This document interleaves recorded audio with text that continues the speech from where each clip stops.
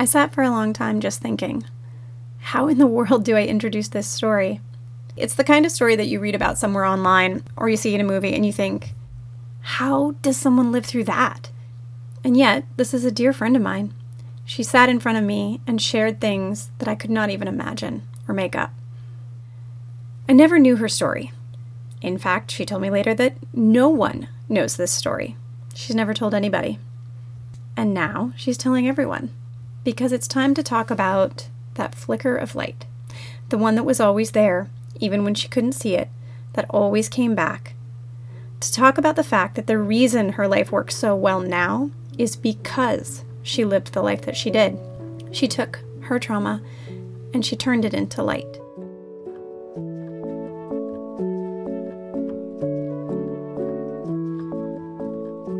I'm excited to hear your story and get to know you a little bit better, along with all the other people that will also get to know you better. So I want you to tell me your story in your own words and sort of lay the foundation for who you were, where you were, and what happened. Okay. So the story starts sort of in the middle. My mother is a very good published author. She's written some amazing books, and one of the books that she wrote was called Living at the Edge of the World. And it is the true story of two middle-class white teenage girls who became runaways and joined the homeless folk living in Grand Central Station in the 80s at the height of the crack epidemic. And they were best friends. Their names were Tina and April. And April killed herself on her 17th birthday. Tina used that as the impetus to get out of the world, get out of that scene, and went through many different drug rehabs. She lived with us for a little while, and she eventually became clean and sober and started her life over again, in part for April, because April couldn't. It was this beautiful story. It didn't get a lot of media, it didn't get a lot of promotion, and it kind of just has laid quietly in the world. And the thing about it is that there's a much, much bigger story that my mother wouldn't tell. It was published when I was 15 or 16. And if she had told the story of how she got involved with April and Tina, it would have gone Oprah and Donahue, and it would have gotten really, really big. But she decided, and I can't remember to what extent I was a part of this decision, she decided not to tell the whole story. And the real story is that we knew April because April saved my life.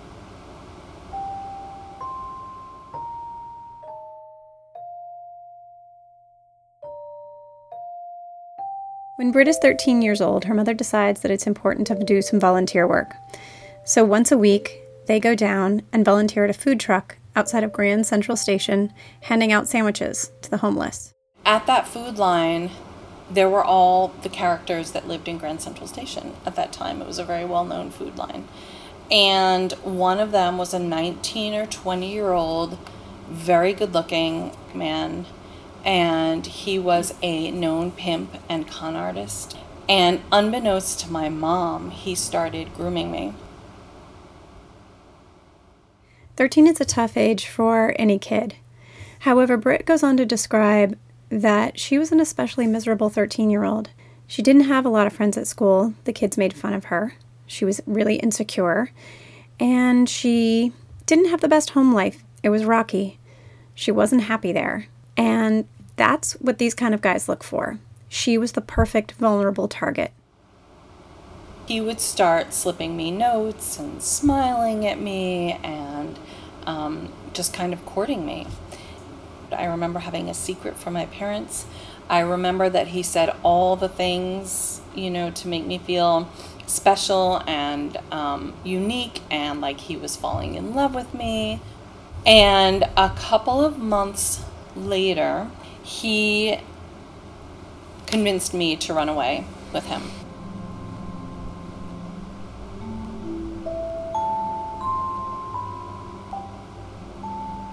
And I remember waiting until the middle of the night, and he came to my parents' building, and I stayed up all night because I didn't want to miss the time, 3, 4 a.m. that we were supposed to meet.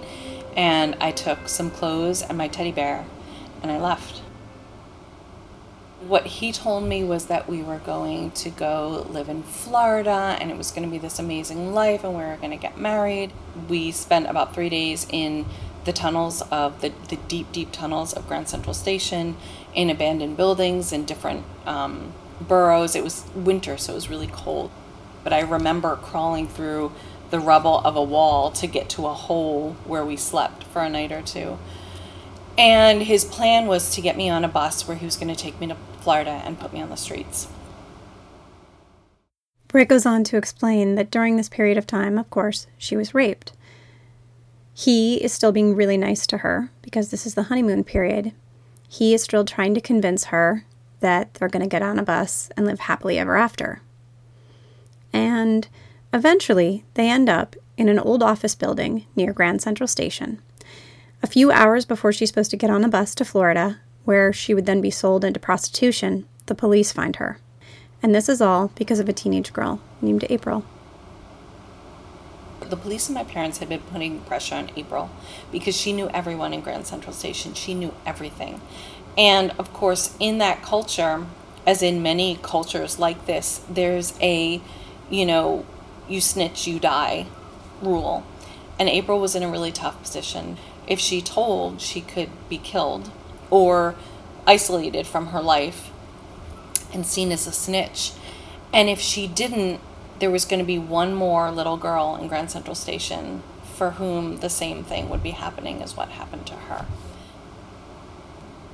And with hours before we left on the bus, April finally folded, and she told the police where we were, and they got me back with a bus ticket in his pocket for me, and hours before that bus left. And I remember the police arriving. I don't remember him being there. He might have run out at that point. I know they issued a warrant for his arrest and never caught him. They never caught him? No, he fled. He went to a different state. Yeah. But April decided that she was not going to be responsible for me joining her in her lifestyle.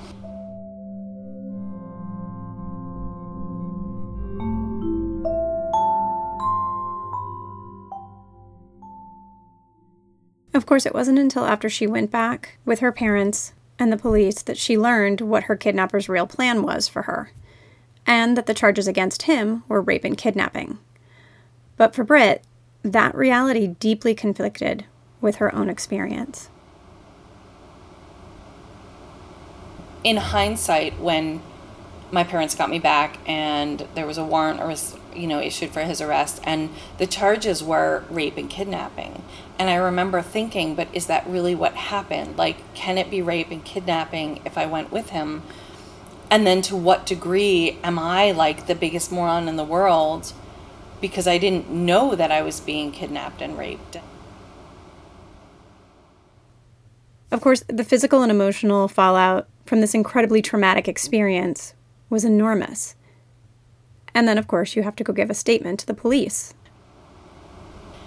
I only have fleeting memories of that whole time. But I remember just going into this deep depression where I didn't want to talk to anyone. I remember that I had to tell the police what happened, and I had to make a statement. And there had to be a doctor's examination, and that went into the statement. And all of those things that feel so humiliating. Mm-hmm. What I'm wondering is there a point when you're together with him where your mind goes, oh, this isn't love? I don't think I had the concept this isn't love. I thought this is dangerous and it's uncomfortable and I'm scared and I'm hurt and something feels wrong. This is not what I pictured. So I don't know that I had the mechanism to actually evaluate, does this feel like love or not? But it certainly didn't feel right, and it was terrifying. I knew about the tunnels of Grand Central Station, and they're really bizarre. There are like 7 levels, and they go down to the level where people live that no one sees. So I knew I was in a really dangerous situation. I knew that he was the only thing that was standing between me and much worse things than I could imagine. And I knew that... So then it becomes a codependency immediately, right? Yeah. So you switch into like... Which he had already worked on. Yeah. It is a brainwashing. Mm-hmm. And so he became, in the beginning, sort of my savior that was going to get me away from my parents who didn't understand me in this life that I was miserable in. And then it all just started getting really frightening and confusing. Talk to me a little bit about the process. So obviously you go through this humiliation, then it's all blown up, and that's hard in its own ways, like going to the doctor, doing all these things, making these statements. Now you're humiliated and embarrassed because, of course, there's that part of you that you talked about a little bit that says, well, wait, this is somehow partially my fault. Yeah. So talk a little bit about how you processed that as time went on. I didn't.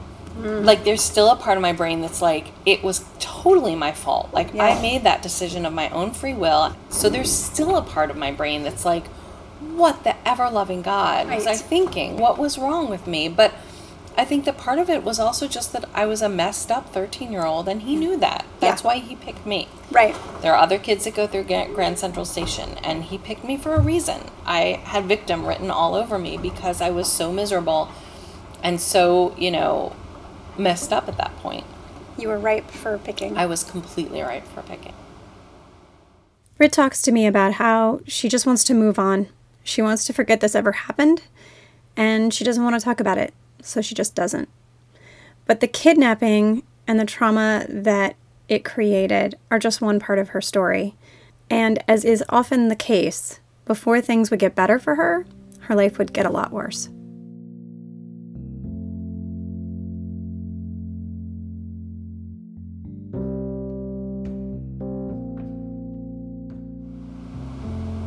And I basically spent the next 4, 5, 6, 7 years just self-destructing slowly, just running the streets of New York, and most of my friends were homeless and lived in abandoned buildings, and, just running myself into the ground and passing out in gutters in East New York. I think there was a layer of brokenness that started way before the kidnapping and just ramped up after it. I don't think that I ever really had successful help in dealing with it through no fault of my parents. I mean, I don't blame them at all. I didn't get enough help to really let that be the low point. It just kept getting lower and lower for years, with me putting myself in increasingly more dangerous situations. What turned the tide? What made that change? It was so many years later. When I was 19, I was assaulted again. It was my first apartment. And I was coming home late. I worked at a club in New York City, a really famous club in New York City, and I was coming home at 3 a.m, and I had gone to the deli. I was probably a little drunk. I had gone to the deli and gotten a sandwich and a bag of cheese doodles and a drink, and I was carrying it and let myself into the building without looking behind me, and a man forced his way in behind me. Most of what I remember is the visual of the things that I had bought to eat spread out on the floor because I had dropped the bag, and just these flashes of like the turkey sandwich and the bag of cheese doodles and the drink lying on the floor. That was in a way much worse for me because it was so much scarier than what happened to me when I was 13. What happened to me when I was 13 really messed with my head, but it was someone who was being nice to me. I stopped talking and stopped eating for a couple of weeks, and my ex took care of me. I never went back to the apartment again. I stopped living there, and very shortly after, I moved in with the Hells Angels. My parents obviously thought I had completely lost my mind, but they had beat people up that had looked at me or talked to me on the street. And in my mind, I had obviously failed miserably at keeping myself safe.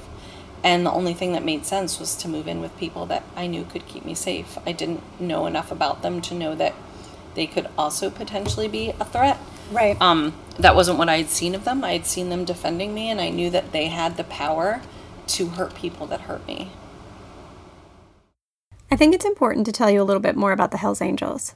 Anthony Tate, who worked undercover for the FBI as a member of the Hells Angels in the mid-1980s, says, "I saw countless instances of narcotics use and sales, rape, felony battery, petty theft, grand theft, weapons violations of all kinds, and extortion. I also heard murders being planned and descriptions of murders already committed. However, I also read about the trust and loyalty felt by the men inside the Hells Angels. So for a young girl who's terrified of being alone after what just happened to her, and knowing nothing about this club, it really looks like the perfect place to be part of a family and feel safe.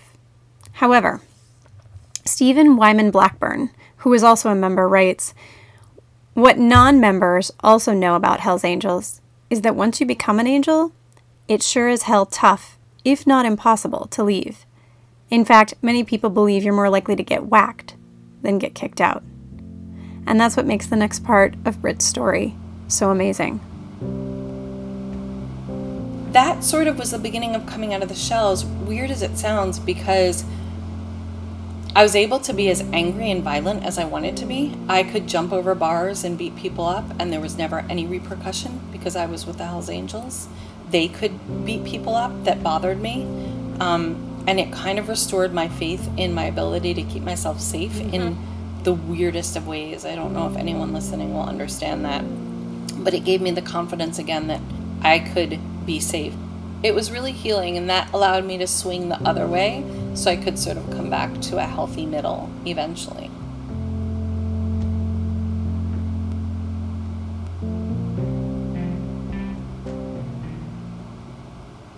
But it also made me aware enough that the way that I was living was really not sustainable. My body was already shutting down from so many years of drugs and alcohol. I was getting immune diseases and seeing the shadier, darker side of the Angels. So at a certain point, I moved out. I left, which is also unheard of. I broke up with my boyfriend. I was like, I'm moving out. And he was like, all right, which I took for granted. That wasn't an option for any other woman living there that I knew of. They were not allowed to leave. It's one of those points in my life where I'm sure that there was someone looking out for me, because that was so unheard of. And I just started healing. And I really think that that kind of was the beginning of it, although I've never really realized that until now. It's interesting that you went through this after the second assault, and you live with them and get almost violent. Like you're like physically starting to protect yourself. Yep. And then somehow some sort of switch got flipped. Yeah. And you just were like, okay, I'm done. It restored my belief that I was safe again, or as safe as any of us ever are. And I was able to kind of recalibrate from there, in a way. So at that point, you're what? Not even 20? At that point, I was probably about 20, 21-ish, yeah. For Britt, living with the Hells Angels was a pivotal time in her process toward healing. She describes every moment after that as a step up and out of the life of pain and trauma that she had been living up until then. Her experience with the Hells Angels also ended up laying a foundation for the work that she would end up doing later in life with women. Living with the women of the Hells Angels gave me a tenderness for them, and I suffered some guilt that I was the one that was allowed to get out, and I had to leave a bunch of them behind that I know would have liked to get out. And I think that sort of started my tender spot for women in hard places. Additionally, I was working a lot of that time in topless bars with women who were dancers and sometimes prostitutes, and I really grew to love them and feel very protective and defensive of them. So I think that kind of got me started on the path towards helping women, and specifically women who were in spots that maybe other women wouldn't understand. I think that's huge. Huge, because I think for somebody who's been there, you have literally been there, you can actually understand what it's like to be in a place that most of the rest of society may not have ever really experienced. And I wondered along the way where it was that you connected with women. Yeah. Because the work that you do now as a business coach is for women. It's funny, I never really traced it back to the Hells Angels days, but I really think that was the beginning of my mourning for women who didn't necessarily see the way out. Whether it was emotionally see the way out or physically see the way out. And my regret and sadness about the women that I've known of in my life, even going back to April, that I was not able to help. That helped me in so many ways too, because the women in the Hells Angels there are a lot of things to learn when you live with them, and knowing them keeps you safe. They helped me through that and helped me learn the things I needed to know, and then I left and was not able to extend a hand back. And I always think about them. I periodically tried to find some of them on Facebook, but I know that I won't. I hope that what I do for women here on sort of honors them in some way and reaches them. So you go through that period, you come out the other side of it, your life moves on. Through a series of events, you end up in Maine, and you have now this business that supports women in business. You're a business coach. Mm-hmm. How many women do you coach? Do you know? Depending on the programs at the time. I like to keep my programs really small because it's more mentoring than coaching. So I'm really, when I work with a woman, I know who her kids are. I know what her dog's name is. So probably it hovers between 20 and 30 women at any given time. Okay. And then your other love, you ended up, I know, in New York with a pit bull. Mm-hmm. Yep, I was gifted a broken bait dog from the streets of New York in a really weird turnabout way. I was sort of left holding his leash, and someone said, he's a present for you, and I had never asked for him, and so I had to learn about him. He was my gateway pit bull. You've seen pictures of him, my Boo Radley. They're such misunderstood creatures, and there's a public misconception that there's a monster aspect to them, which really attracts me because I love the misunderstood and the perceived monsters. So I got involved in pit bull rescue with him 20 years ago-ish, and then raised my daughter doing pit bull rescue in New York City, and then moved to Maine and married a man who I'm lucky enough to not think it was totally insane to start a pit bull rescue. So we started Pity Posse a year and a half ago, and it's really taking off this year. From an outside perspective, what's so awesome to me about your story is that you took a lot of sadness and anger and brokenness and confusion from the time you were young. You were in this place that could have so many times over and over and over led you down a path of destruction. Mm-hmm. And you made the choice repeatedly to change all that and to not follow that path that you were in for a long time. But what it has given you is the ability to be so empathetic and so compassionate to, like you said, those out there that are perceived as monsters, whether they be pit bulls or other people, humans, that you know better.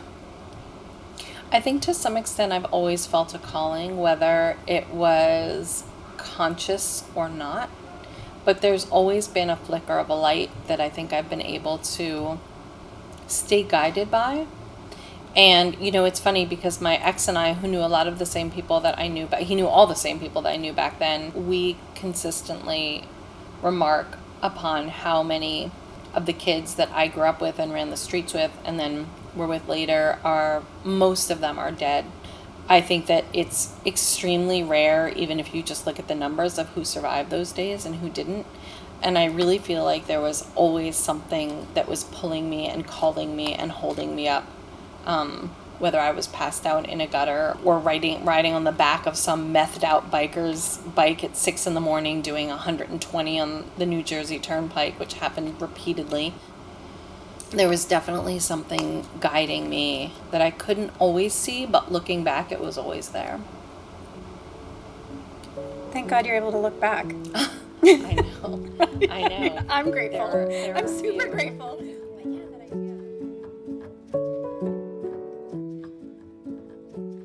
I want to say a huge thank you to Britt for sharing her story. After we were done recording, she joked about her 9 lives, like a cat, and how grateful she is. And then she told me that grateful feels like an understated word to describe her life now. That she also has this air of responsibility, that she extends a hand backwards to others, since it's the same hand that she was extended from other women who stood up for her along the way. Personally, I believe that for those of us who have survived trauma, there's no greater gift than we could give ourselves and the others who helped us along the way than to live a really fantastic life. I am witness to the wonderful life that Britt has created in full gratitude. May we all be so brave as to do the same. I'm sure you noticed some changes to the podcast. That is because I have a new producer, and she is fabulous. A huge thanks and shout out to Stephanie Cohn. Also, we would like to acknowledge Blue Dot Sessions and Keith Kenneth, who provided the music for this episode. Another big change that I'm super excited to announce here on the podcast today is that we are now offering advertising and sponsorship for the podcast. You can sign up and become one of the first businesses to have me promote you and your super cool, unique business here to our listeners. You could also support the podcast with a small monthly donation via Patreon, which is a crowdfunding website. You can find me on the Patreon website, which is spelled patreon.com. Or we will have links to all these options on my website, jendeanphoto.com, on the Gardenia Project page. Or you can also always email me directly, which is jen@jendeanphoto.com. All of this funding will ensure that I can pay my new producer, which she'll really appreciate because we all appreciate getting paid for our jobs. She's fabulous and I want her to stick around. So I thank you in advance for your support in this new way. Till the next time, guys, I'm out.